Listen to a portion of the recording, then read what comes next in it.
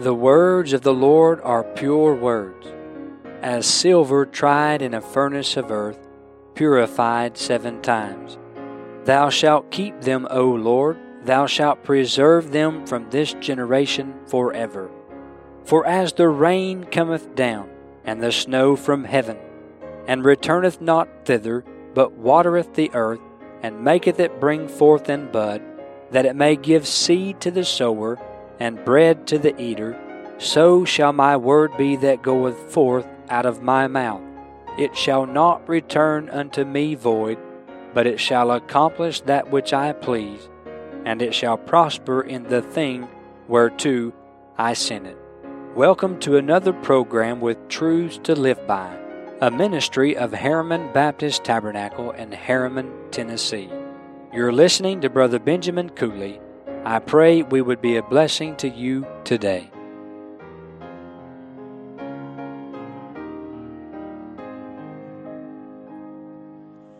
O sinner, now down with the load of sin, come to the cross, come to the cross. In Christ is redemption, new life within. Come and be justified, justified, justified, justified wholly through Christ. The cross is the fountain for every need. Come and be justified. With our Bibles open again to 1 Corinthians 14, we'll begin our reading with verse number 33 after a word of prayer. Father, I come now in Jesus' name. I pray for your touch and your help to preach this message.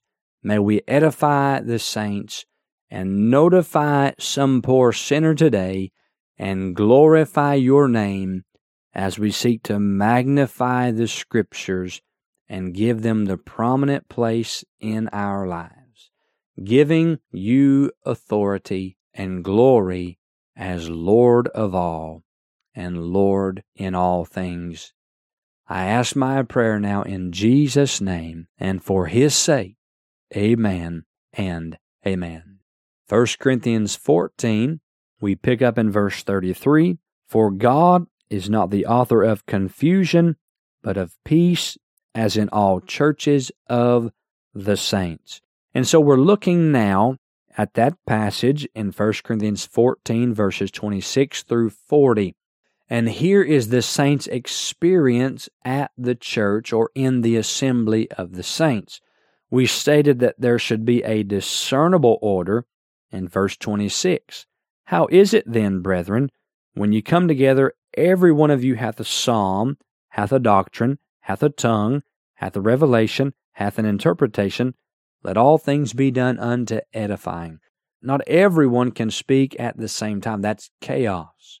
But then a designated order where Paul begins to lay down rules for those who would speak in tongues, and then for those who would prophesy or speak forth truth.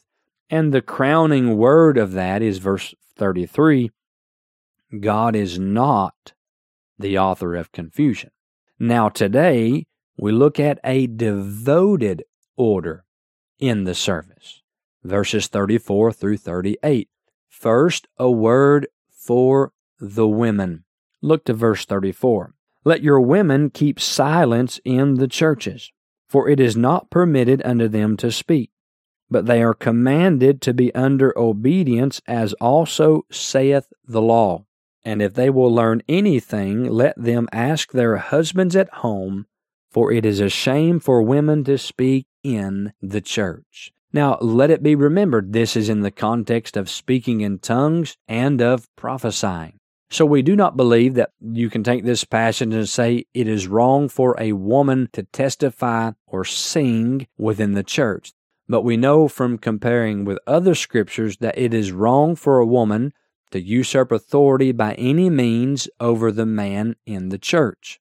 There is a word for the woman concerning silence, concerning submission, and concerning shame.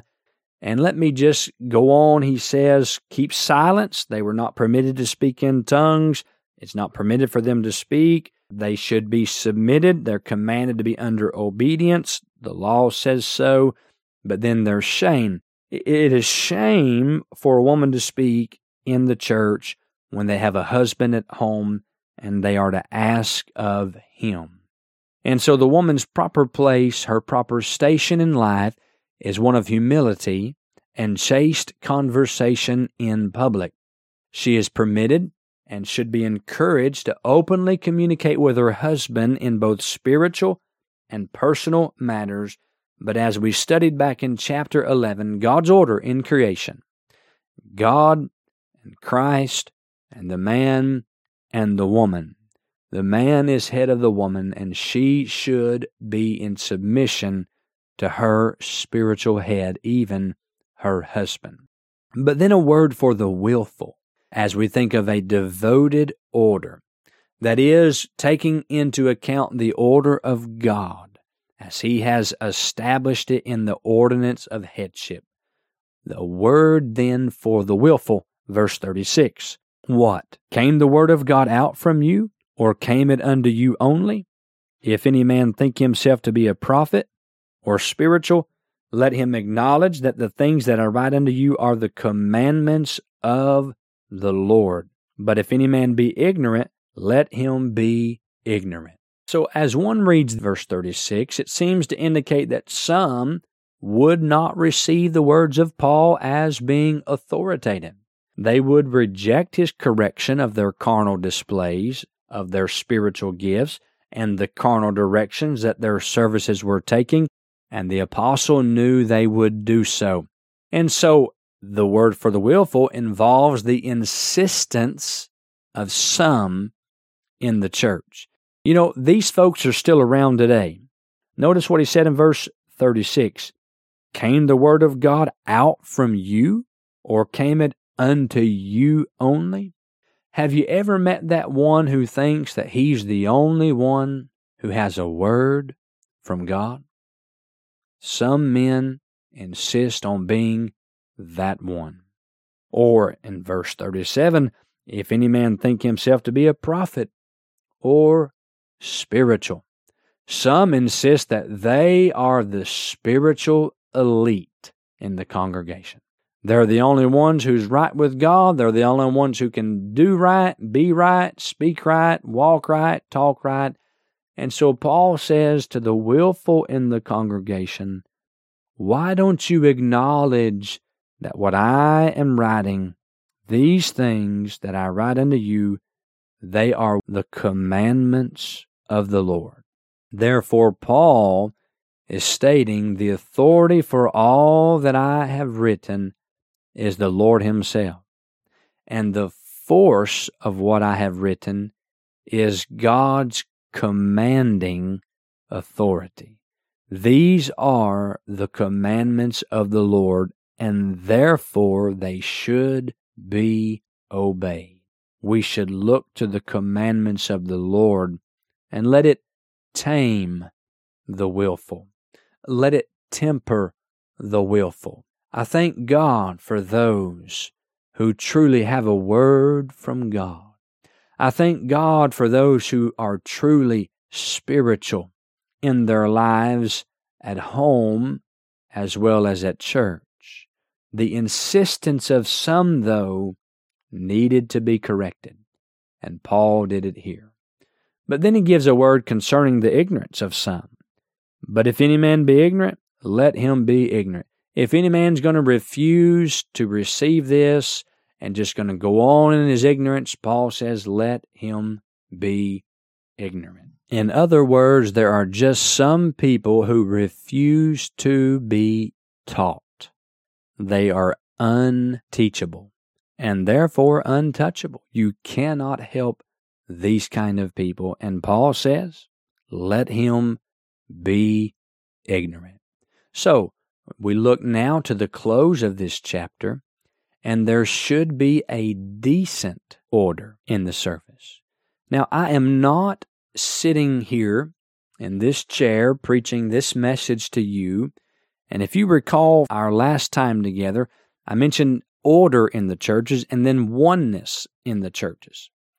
Now, there are rules that should govern church services as given by the Scriptures, but being a local, autonomous, and indigenous church, self-governing, I'm not saying that everyone should get up and start their service in this way or that, sing 3 songs, sit down, take an offering, let the preacher preach for 35 minutes, and then have a congregational hymn at the end to close, give an invitation and all.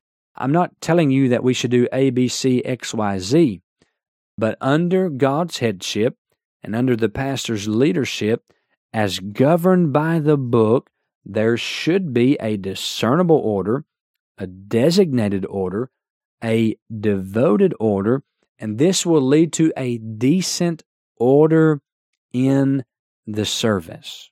The right approach among the saints must be maintained. This is found in verse 39. He says, "Wherefore, brethren, covet to prophesy, and forbid not to speak with tongues." Again, brethren, keep this verse in its context and remember the timing of the first epistle of God to the church at Corinth. As Paul gave forth the truth of God to them, the sign gifts of tongues and prophesying were still in effect. They were still in operation. And so Paul says, now let's have the right approach in our service. First of all, concerning your desires. Brethren, covet to prophesy. Their desire should be to prophesy. But then he says, forbid not to speak with tongues. So there, I would say, the right approach among the saints should be maintained concerning the dispensations of God's program. I do believe that dispensationalism can be taken way too far, as some men teach different ways of salvation through the different periods of time as God deals with man and his stewardship. That is not what I'm talking about. But understanding the dispensations of God's program throughout the history of humanity and the coming of Christ and God's eternal purpose as centering in the Lord Jesus Christ and His person and work at Calvary, if we would maintain that, most of the confusion today would be negligible. It would not even be here if men would just rightly divide the word of truth. And remember that when Paul said, forbid not to speak with tongues, remember who it is, where it is, and when it is that this verse was written. The right approach would give forth a decent order, but then the right arrangement in the service should be maintained. Verse number 40. Let all things be done decently and in order. Decency in the service leads to a dignity in the service. Not a dead formality, but emphasizing that an order in our services to reverence the eternal God who is clothed in majesty and is worthy of our praise and who deserves our humble worship. It would promote us as a people, ascribing glory and honor unto Him, and therefore magnifying the divine dignity of our Lord and our Savior, Jesus Christ. We thank you for making this ministry a part of your day. And in closing, we want to point you to the words of our Lord in Matthew chapter 4 and verse 4. He answered and said, It is written, Man shall not live by bread alone, but by every word that proceedeth out of the mouth of God. And truly it is written. God's word, every word, presents us with truths to live by. You've been listening to Brother Benjamin Cooley. Please send all correspondence to Truths to Live By, P.O. Box 575, Harriman, Tennessee 37748. Or you can email us at bmarkcooley@gmail.com. And finally, brethren, pray for us.